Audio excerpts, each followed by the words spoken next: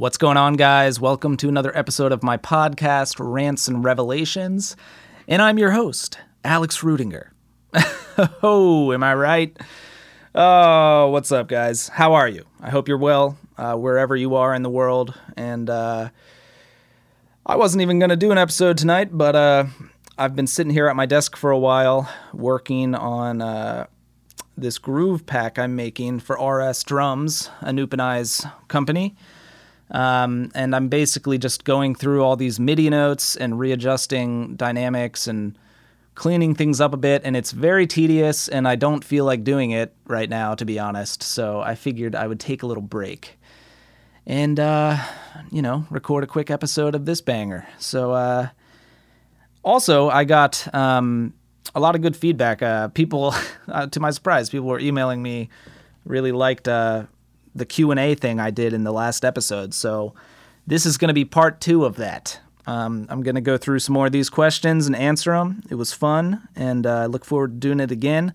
Before that, though, I have a fun little story to tell you guys of something that happened these last few days. So, to give you a little backstory first, I am not personally a big fan of smoking the marijuanas. I have absolutely nothing against it. If people smoke around me, I'm totally fine with it. It's nothing like that. I've tried it. I just don't really like it. The last couple of times I smoked, which was like 10 years ago, literally both of the last 2 times I had a panic attack and just freaked the fuck out and sweated a lot, and it was miserable for hours. And before that, I'd only ever done it like a couple times, and it was okay, but yeah, after those last 2 times, I was just like, you know what, I've always been fine without this, so I'm just not going to do it anymore, ever. And so in total, I've only done it a very handful of times in my entire life, but after the last 2, I was like, you know what, screw that, I don't like marijuana, not my thing. More power to you if you can do it and enjoy it, and if it brings some kind of increased quality to your life, I'm all for it. But it's just not for me. And it was pretty much that way for years and years. And then at some point in the last couple of years, I tried and enjoyed CBD oil. And that was really nice. It was almost like getting a body high without the head high. So it was really lovely to take before going to sleep. And I would just take some and lay down and feel nice and relaxed, and then pass out. So that's cool. And I would always get some on tour. I like the, you have to get it. I mean, I know you can buy it like anywhere now, but if you get it in like Colorado or California, you can get like, it can, where it has small amounts of THC in it. And, I guess THC is the thing, excuse me in advance. I know very little about weed, so excuse any ignorance, but THC, I guess, is the thing, that makes you high. But in super small doses, with the CBD blend, I guess, it can just have a nice effect and you don't actually feel that, head high. So I thought, and that brings me to the story. So I have a friend, well, for starters, like I said, I normally get it on tour. I would buy a bunch of bottles of it and take it home, and it would last me a pretty long while. But I haven't been on tour in a year. So I have a friend in California, and they sent me some. I'm not sure the legality of that, so I won't say their name. But they mailed me some CBD oil per my request, and I got it. And I was like, oh, cool, thanks. And then, night before last, I went to try some, and I was taking it earlier than usual. Normally I would take it before bed, but I was like, oh, maybe I'll try some now. I'm just going to be working on my computer the rest of the night, whatever.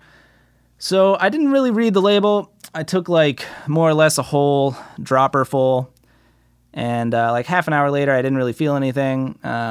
So I figured I'd take some more. And half an hour later, I still didn't really feel anything, so I took a little bit more. And turns out it was a very high concentrate of THC, and the actual serving size was like a third of a dropper.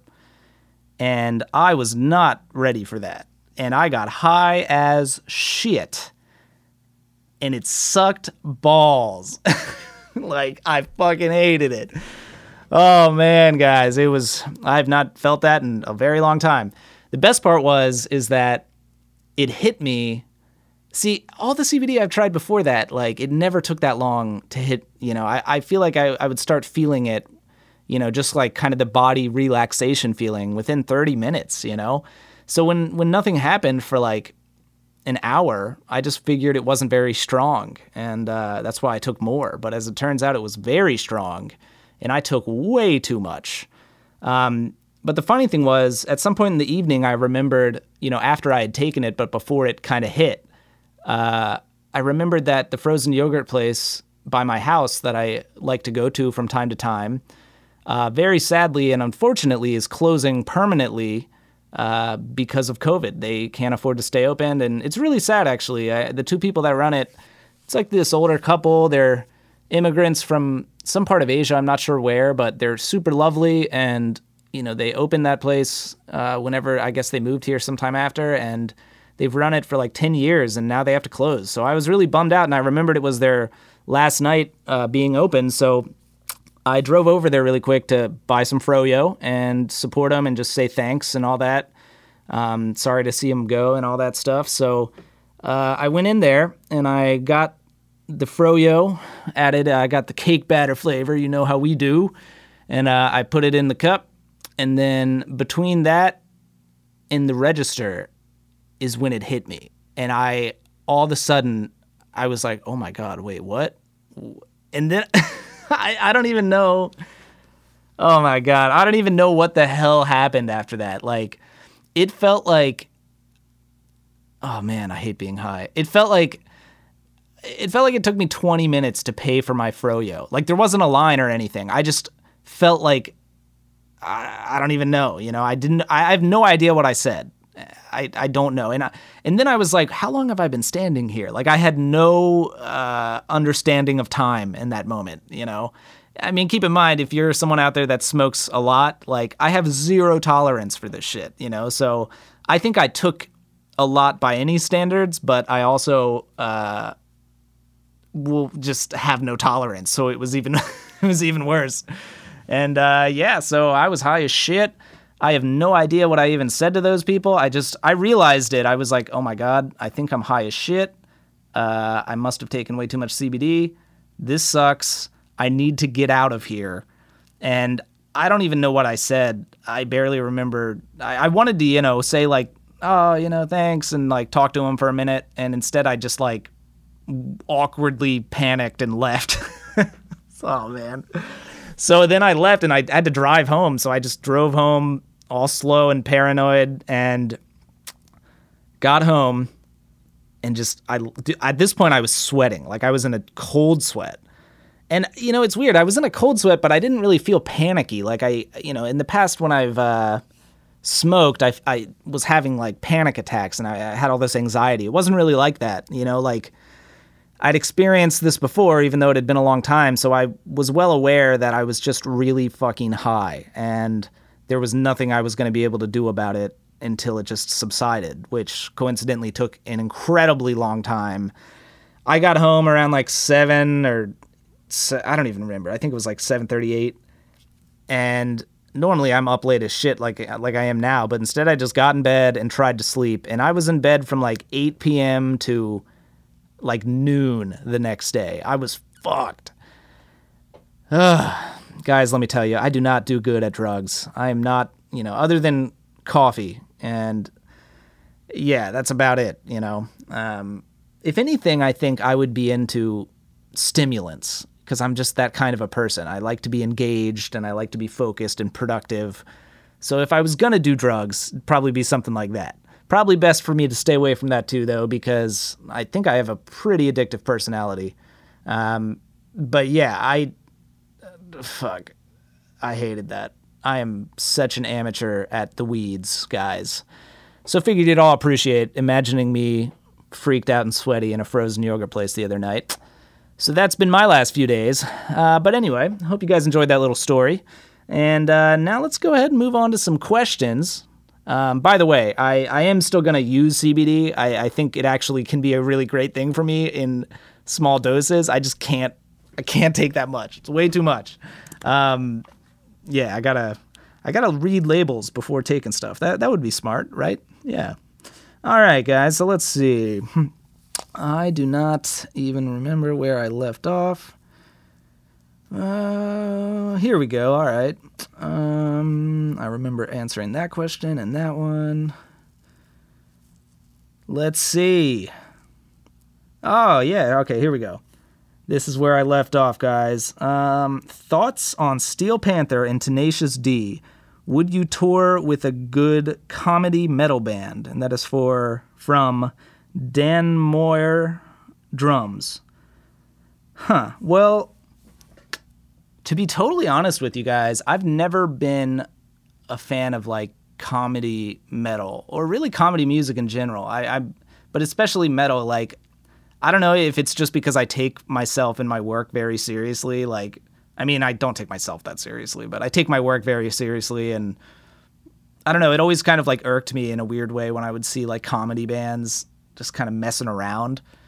But at the same time, like, I don't know, it'd be kind of fun. So sure, I would potentially.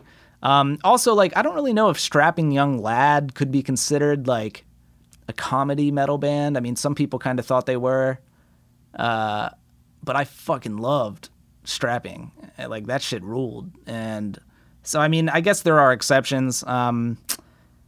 I've seen live videos of Steel Panther, and they're great, you know? I mean, so, and I'm sure Tenacious D is as well. I haven't really seen much live footage or anything. I've never seen them live, so I have no idea. But, yeah, I mean, I would definitely do something like that live. It would be fun. I probably wouldn't actively listen to that kind of thing very often, if ever. I mean, I don't really, so I guess that kind of answers it. But sure, I would definitely play it. I do for sure kind of view what I play and what I listen to as very different things, you know? Yeah, that might be a story for another time, but yeah, hopefully that answers your question, good buddy. Oh man, this is a throwback. All right. Major throwback. Did you drum on Samadhi's full length with producer/guitarist Peter Witchers of Soilwork? That is from Nashty Drummer. And all right, this is a period of my life that I honestly forgot about. I do not.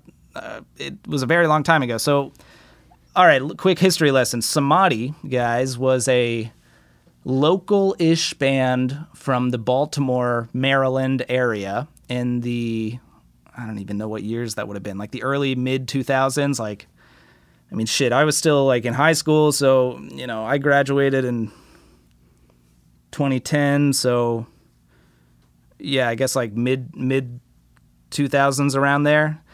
And basically, these guys sounded very Soilworky. And at this point, Peter Witchers from the band Soilwork had left Soilwork, and he was getting more into production.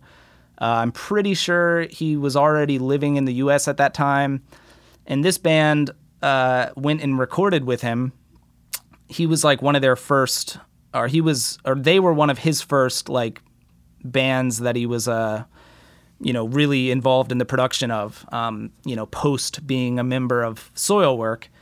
And basically at some point, a bunch of the members quit, and I ended up playing with them.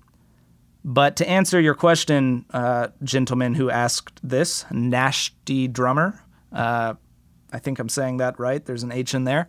I did not play on that album, no. Peter Witchers produced that whole album, and then basically me and my friend Greg and my friend James, who was a keyboard player, we came in after the fact and we played shows, and ultimately the whole thing kind of fell apart. That album kind of flopped. It didn't really do that well, and basically like all of the important members like quit, so like they just had this really well produced album. that had like Peter Witcher's name on it. But, I mean, I remember basically when the guy that was left was like trying to put the band back together, he thought that having Peter Witcher's name on it would be like a really big deal. And, I think even at that point, Soilwork, I think it's not that they were past their prime or anything, but I don't know. It was, the music industry was changing, and sure, having a good producer on an album can do something for your album, but like if the album itself doesn't sound good and is written well, if the actual music isn't, of the utmost quality, then, it isn't really going to make a difference one way or the other. And I'm not bashing on it. I liked that Samadhi album. Oh my God, I can't believe this, but I remembered the name of it just now. It's called Incandescence. And fun fact, actually, Henry Ranta, the Soilwork drummer, before Dirk, he played on like Predator's Portrait and Natural Born Chaos in Figure Number 5. He played drums on that Samadhi album, basically before I started playing with them, but before everyone, that I, like me and my friend replaced, quit.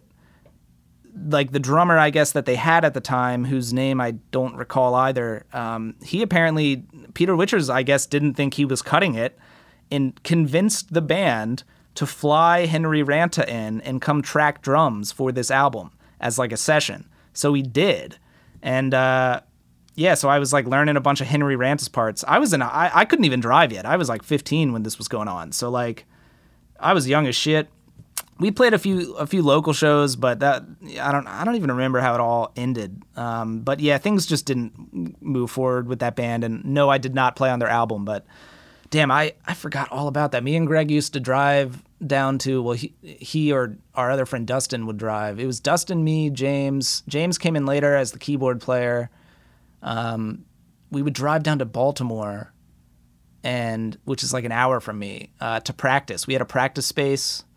The band had a practice space. I guess the guy that was left in the band, the original guy, like, I was so young, I don't even know what was going on. I was just trying to play drums, but I guess he like owned everything, and that's why when everyone else quit, he tried to keep it going, but it just didn't work out. Anyway, damn, thanks for the throwback for myself, because that's one of those things that happened at such a young period in my life when so much, I was going through, everyone's changed. I mean, I was literally 15, 16, and I felt like I was still, learning drums at that point. And I was in high school and all that shit. So, just lots of changes in life and being an adolescent and all that shit. So, like, I always forget about that. But yeah, that is something I did as a teenager. But no, I didn't play on the album. So thanks for that question. That is a major throwback. This next gentleman, Sandro C. Wookie, says, fave food. I don't know, dude. I do eat a lot of Chipotle. I'm not going to lie to you guys. I'm embarrassed to admit this, but whenever I find a house that, I'm looking at these houses and shit, and whenever I'm looking online, if I see a house that looks promising, it's not a selling point that it has to be close to a Chipotle. Like, if it's not, I'll still consider it, of course. But I low-key do occasionally look to see how far the closest Chipotle is to the house I'm looking at, because I do really like Chipotle. I'm not sure if that's my favorite food, though. Chipotle is just good because I think it's fairly quality food at a relatively affordable cost, and it's quick and easy, and it doesn't make me feel like total shit. After eating it. So unlike, other fast food places. So, and there's one right by the gym I go to. Of course, I have not been to the gym in the better part of a year, really. So that sucks. But yeah, going and working out and then getting Chipotle was a go-to move for me. I do really like Thai food though. A lot. I like sushi as well. I don't know. I don't really have a favorite food, man. I just like dope food. You know what I'm saying? But those are some of my favorites, I guess. All right, so let's see what else we got here. No question. Just wanted to say the new Marrow EP was sick. Thank you very much, kind sir, from Musateric25. Yeah, thanks, man. And as a reminder to everyone, that cover EP that Keith Marrow and I did is on Spotify and iTunes and all that now. It's under the artist name Marrow. It's a cover EP of this old school grindcore band called Nasm. So check it out if you haven't. Let's see. How long did it take you to master double bass pedal from scratch? Well, I don't personally think that I am a master of it. I don't think it's really a possible thing to master, but I appreciate that you think that.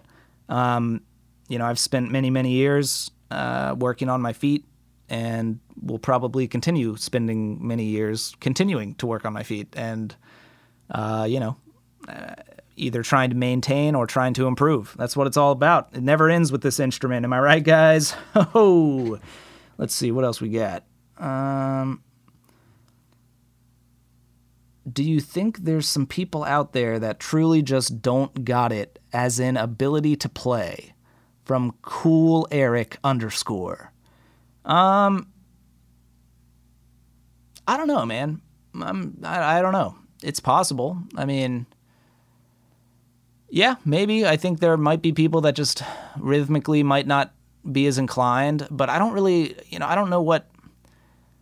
That's a rabbit hole we could go down. I'm not sure I want to right now, but I do think sometimes about, like, what is this rhythmic thing that some people can grasp and some can't? Is it all environmental? Like, is it all something that can be learned, or is there some genetic aspect of it that allows us to have a better or worse grasp on rhythm and time? I don't know the answers to this. And if it is a genetic thing, what gene, like, what dictates it? I don't know. I'm not a fucking scientist. I don't know the answers to these questions, guys. But I really just don't know. I think that perhaps there are people that don't got it. But I also think, I don't know, man. I think it depends on how bad you want it too. I am definitely a believer that regardless of your genetics, if you have the will and determination, you can just fucking do shit.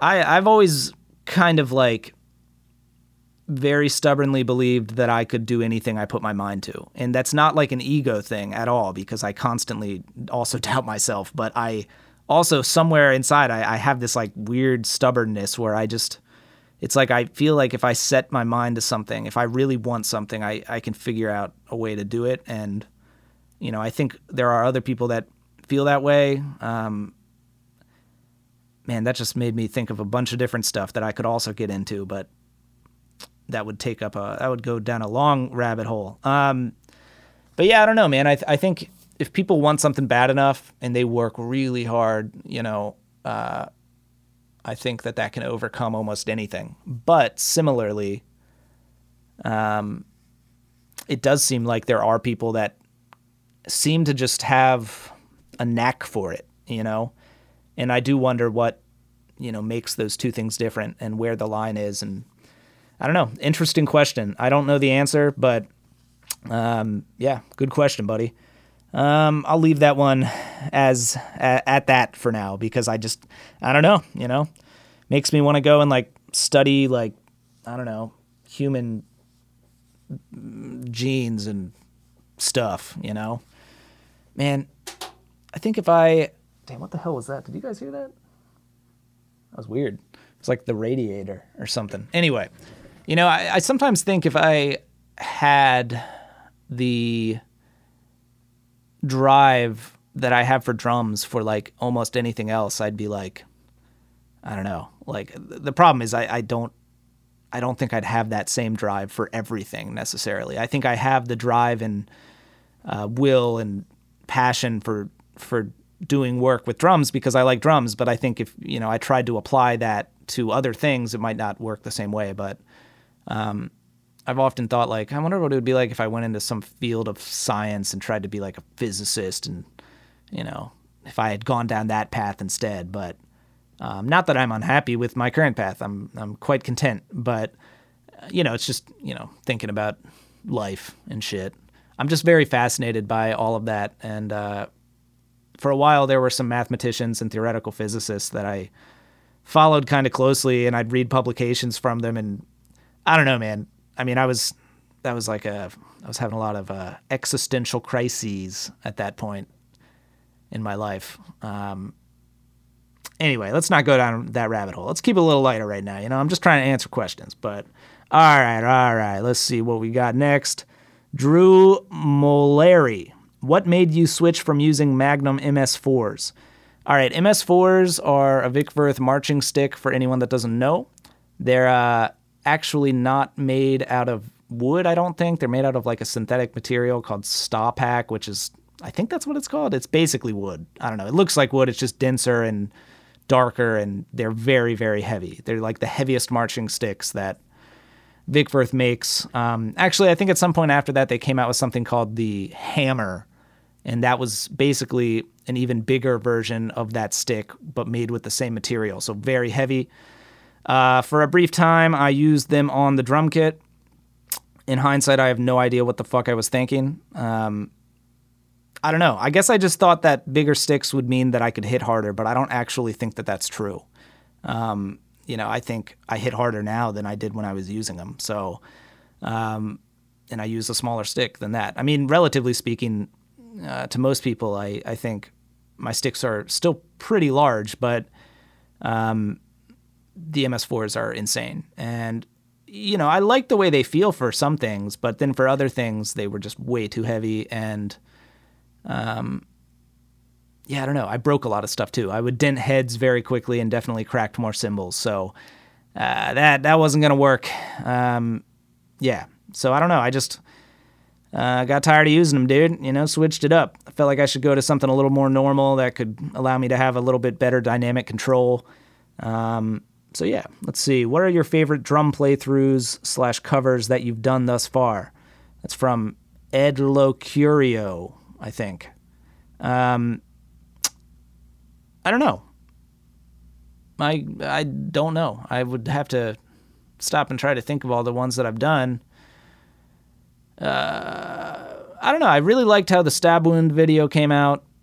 And that was a very challenging one. So, that felt good. But honestly, right now, I can't even think of I can't even think of what I've done. I don't know, man. I don't really think about it too much. I was really happy with the song Shift that I did at Meinl Drumfest. That's not, on my own YouTube channel, but it's on YouTube. I was really, really anxious before playing that Drumfest. I was also, it's like that drum festival was in Germany. You fly in, you have like less than a day, and you're jet lagged as fuck, and then you have to play in front of a live audience, and it's also being filmed with multiple cameras and recorded. And it was stressful. That's a very stressful situation for me. In general, I just, that kind of thing makes me anxious no matter what, but I continually put myself into those kinds of positions to get more comfortable with them. And I have too. I will say, every time I do something like that, it makes me better at it. Just continually pushing yourself out of your comfort zone. But I remember feeling particularly anxious that day, and that was like the second song in the set I was playing. And it went really well, and I'm really happy with how it all turned out. So even though that's not a playthrough of like a cover, those are parts that I wrote. It's a playthrough of sorts that's on YouTube. So that was a proud one. Plus, it just felt really cool to be there in Meinl, Germany. And, I had so many friends there and so many people who I love that I had never really met. I met Sebastian Lanzer in person that weekend. I met Annika Niles, Chris Coleman. Man, there were so many people. God, that was such a good year. Like, I don't know how I lucked out playing that Meinl Fest because there were so many killer artists on that fest. I'll never forget, too, Craig Reynolds did my introduction. He flew from England to Germany and just to hang out, basically. And he introduced me. Meinl asked him to kind of last minute. And I remember, I didn't actually hear him when he was introducing me. I was like somewhere in the back and probably, being all stressed out prior to going on stage. So I wasn't really paying attention. And I guess at some point in the intro, he said, there isn't going to be any jazz drumming from this guy. Haha, this is Alex Rudinger, come on out or whatever. And then I guess before, I would stop, it was, just me performing alone basically to tracks. And I would talk a bit between songs. And I played an Evan Brewer song. And I think before the song, I was like, so this is kind of like one of the jazzier songs in the set, I guess. I'm not much of a jazz drummer, but it's more along those lines than anything else I'm going to do, that's for sure. And it definitely is not, for any jazz drummers listening, it's not a jazz song on drums. I mean, there might be like microscopic elements of that, but it's very much like a metal take on it. But I just remember Craig coming up to me after, and he was like, damn, dude, I didn't know you were going to say that you were playing a jazzy song. I specifically told the audience you weren't going to play jazz. And I just thought that was funny. He definitely didn't say it anything like that. He's British, so, he doesn't sound like a dumb American like me. Am I right? Oh, self-burn. Am I right, guys? All right. Let's see what we got here. That's enough ranting about that one. So, yeah, I don't know, though, dude. I'm not real good at assessing my prior playthroughs. Here's a question that I like a lot, because this is the kind of question I love, because it's just like, I don't know why this person asked this, but I love it.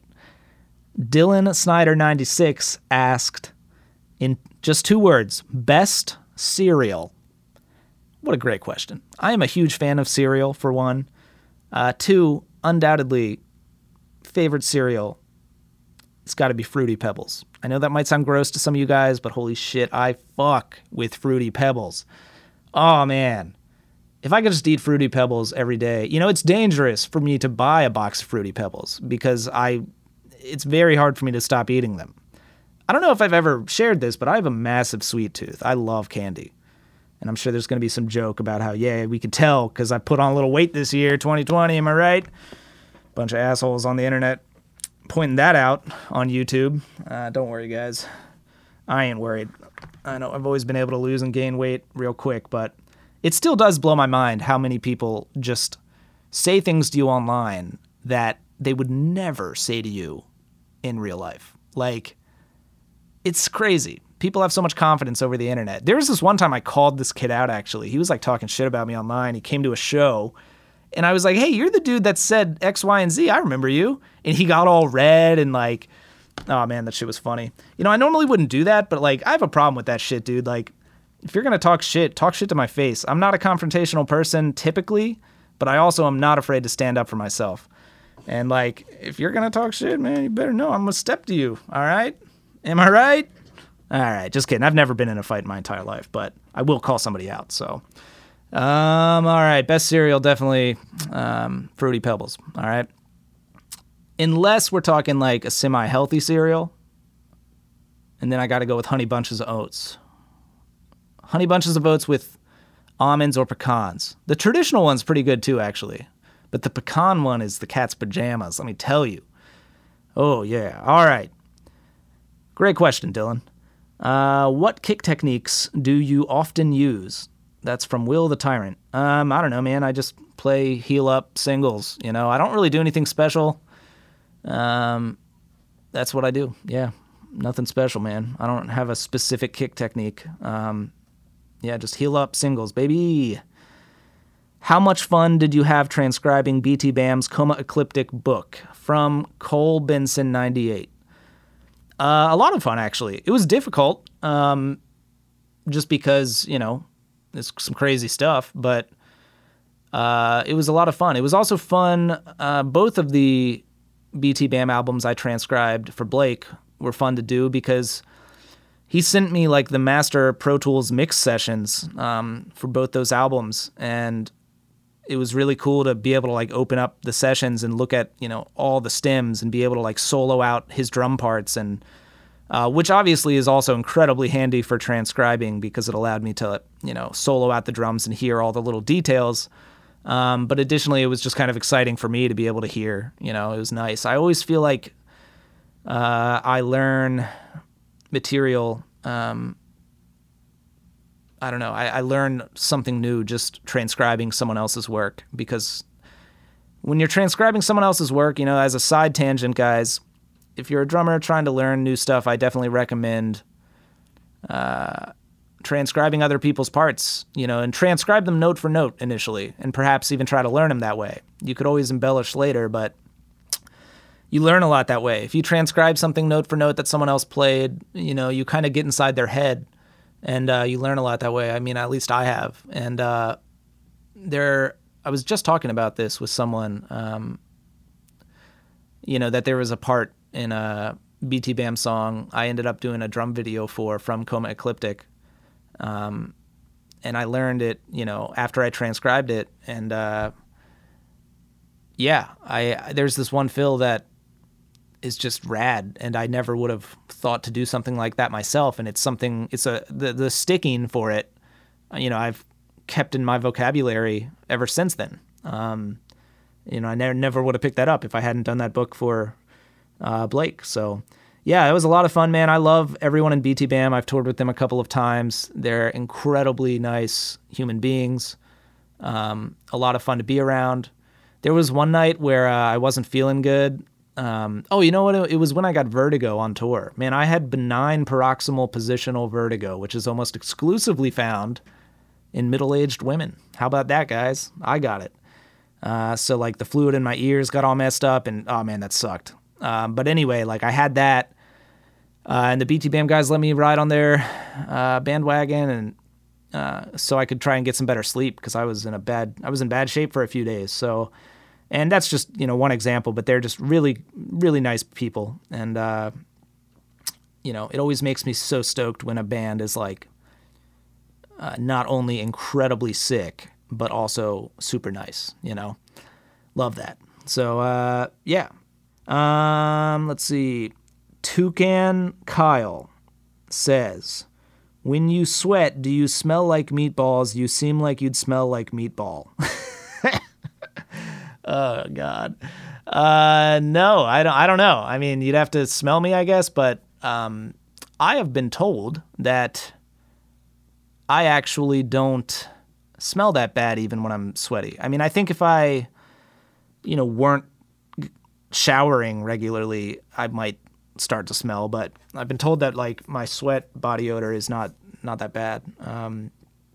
Those are the kinds of conversations that come up when you're in very close quarters with people for long periods of time on the road.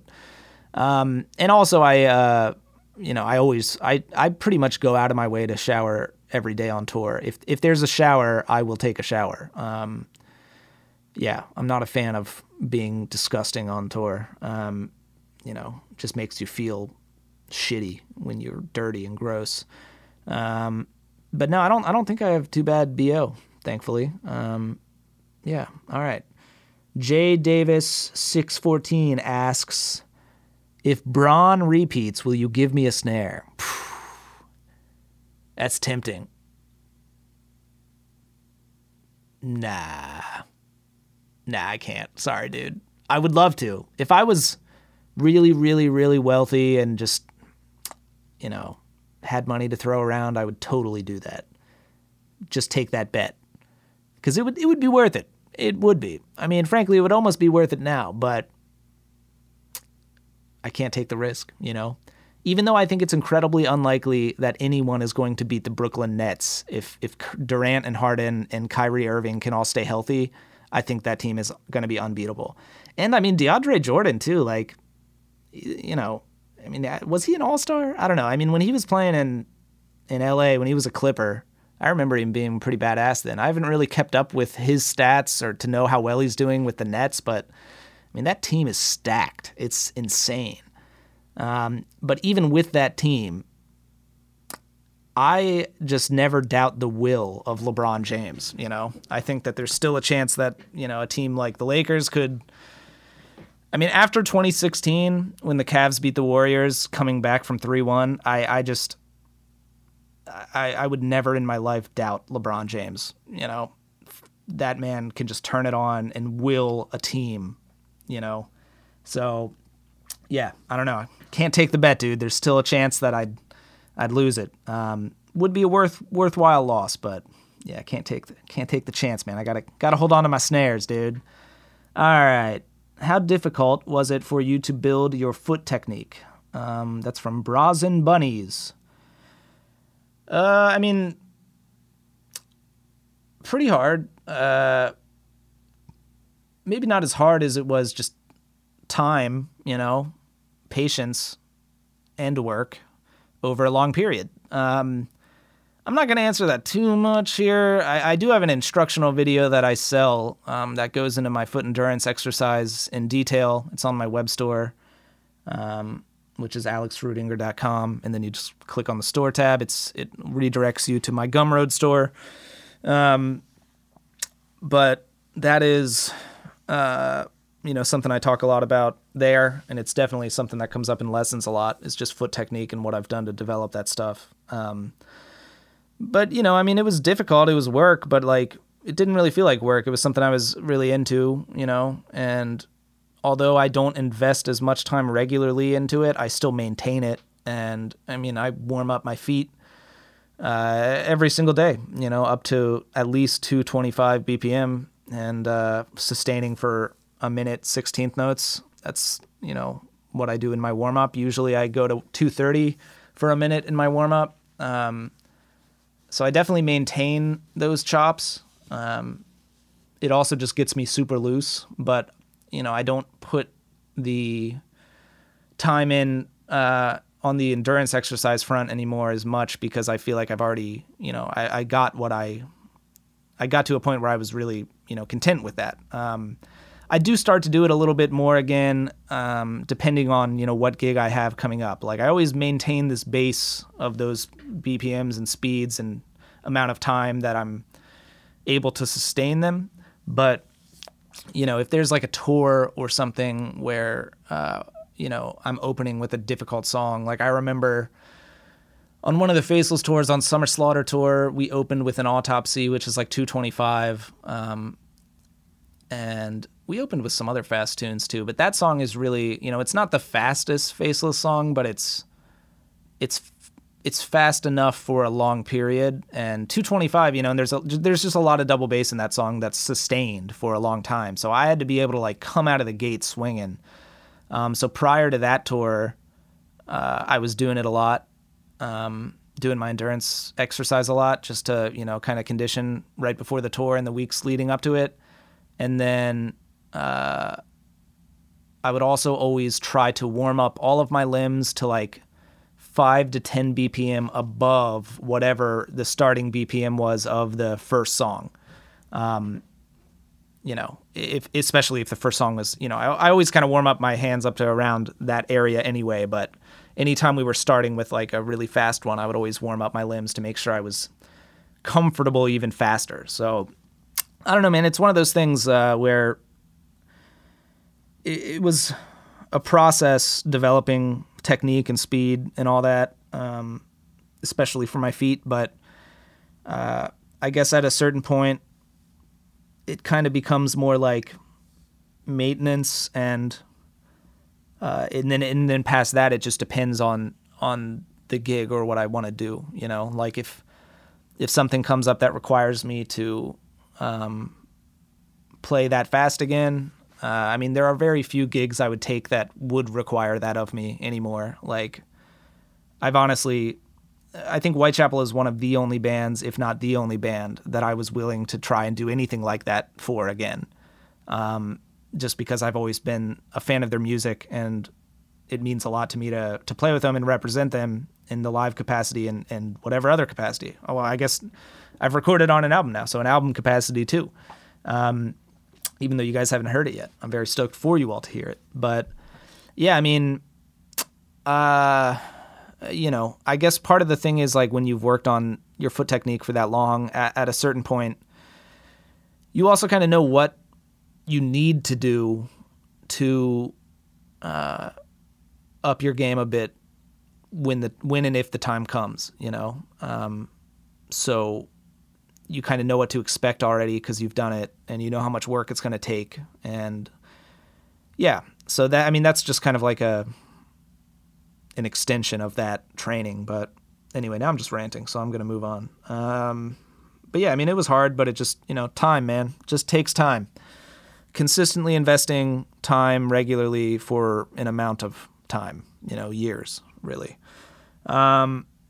Favorite Weird Al song? Honestly, man, like I know who Weird Al is, obviously. That's from My Brady Can.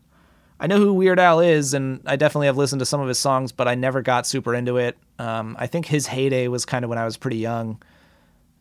So yeah, I honestly couldn't even tell you a song at all. I mean, I know I guess, didn't he do like covers, like parody covers? Wasn't that his thing? I'm sure I've heard one, but I couldn't name one. I'm sorry to tell you, dude.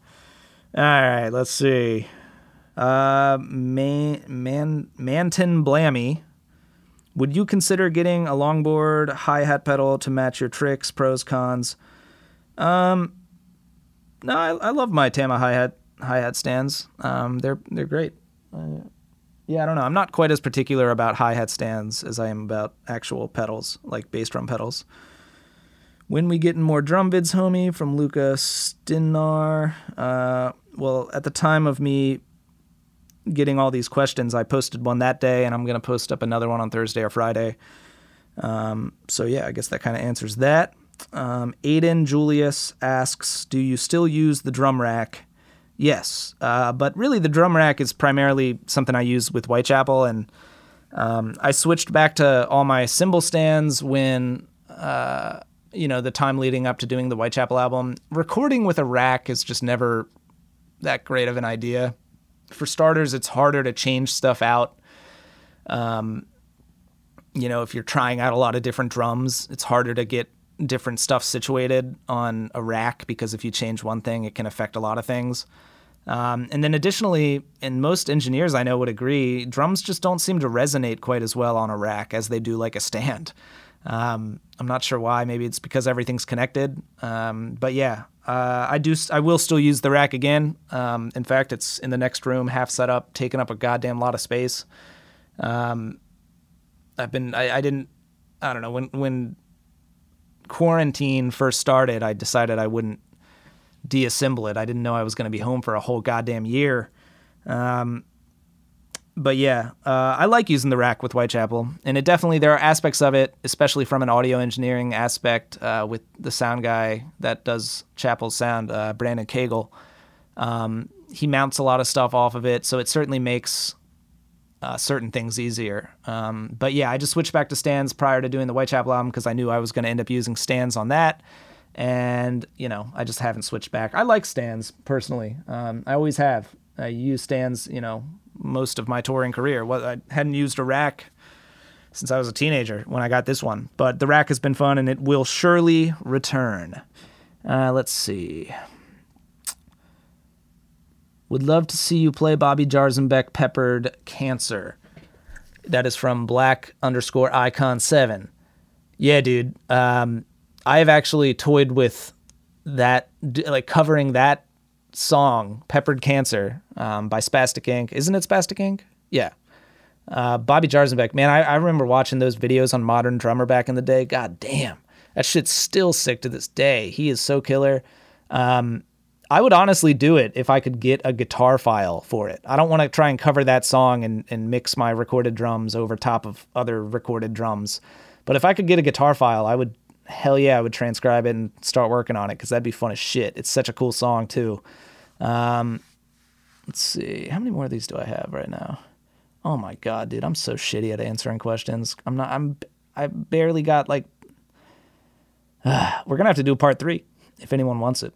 We'll see. Because I'm getting tired now. It's late. I'm finna go to bed. I'll answer 2 more. I like this one, actually. Did you ever break a bone? That is from Eric Chesick, I think. I think that's how you say that. Yeah, I have broken bones. It's been a long time, but I'd say the worst thing I ever broke was my collarbone. When I was, 16 or something like that, me and my friends were riding our bikes around downtown Frederick in the middle of the night, like a bunch of crazy youngins. You know how kids do.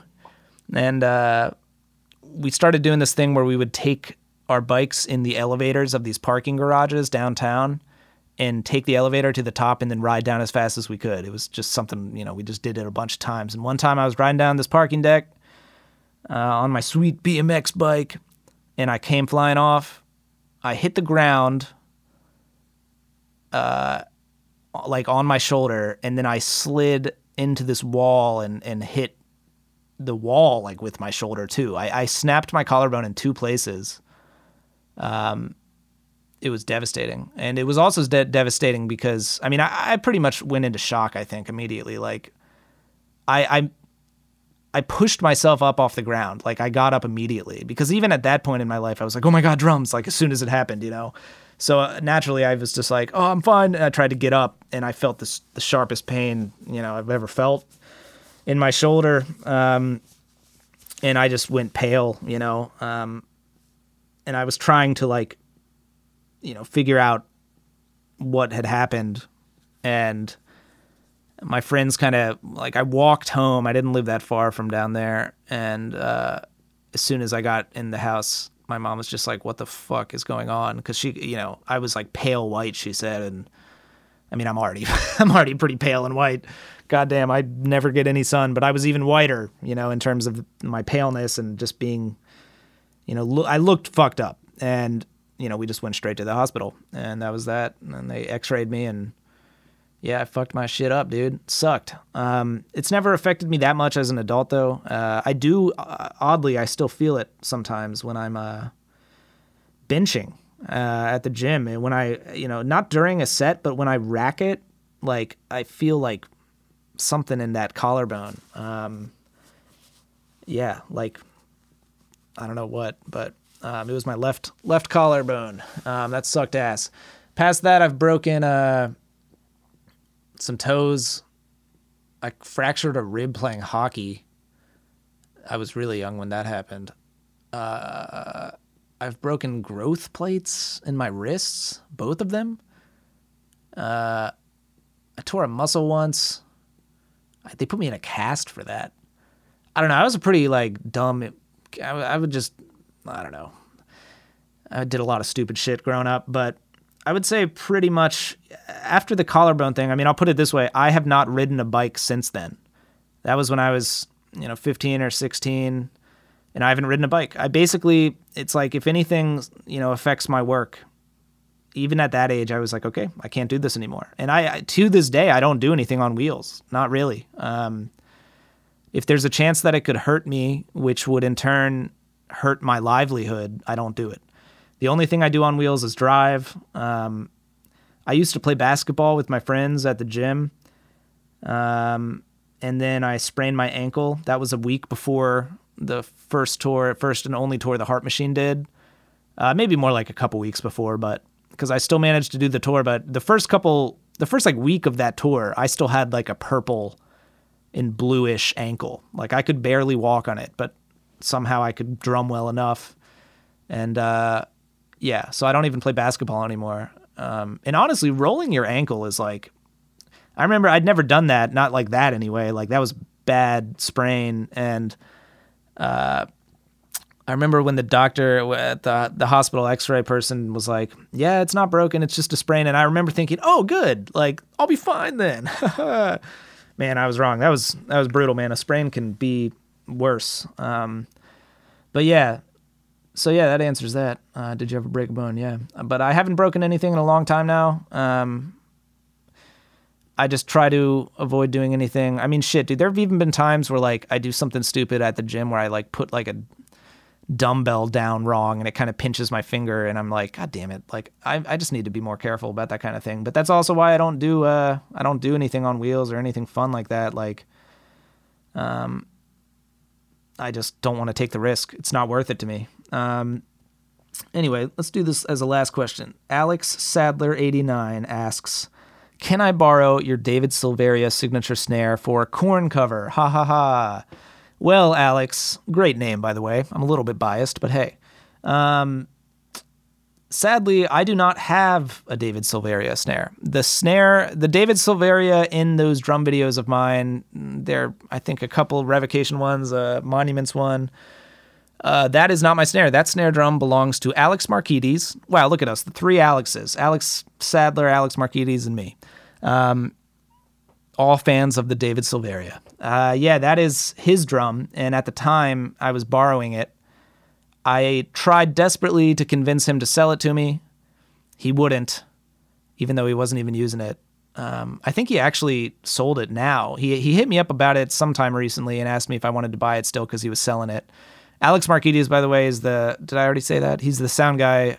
He does sound for Periphery. He also has done sound for like Killswitch and Devin Townsend, and he's just a sick guy that does a bunch of sick shit. But that is his snare. He let me borrow it. I tried to buy it. He wouldn't sell it. Then he wanted to sell it years later. I wanted to, but he wanted more money than I had at the time. Plus, I already have, I basically have one that's not an actual one. I have when I got my Star Classic Maple kit, I asked Tama if they would do, as the snare drum that comes with that kit, I asked if instead of it just being like, a standard Star Classic Maple shell, if they could basically do a throwback custom snare for me, like the Silveria shell, which is like 13, I think it's like 13 ply maple, 14 by 6.5, which I think is basically their G maple shell. I don't know. I can't remember. But all I know is I was basically like, just make me a David Silveria ripoff snare. And that's what they did. So I don't have the actual David Silveria, but I have a snare that's basically identical.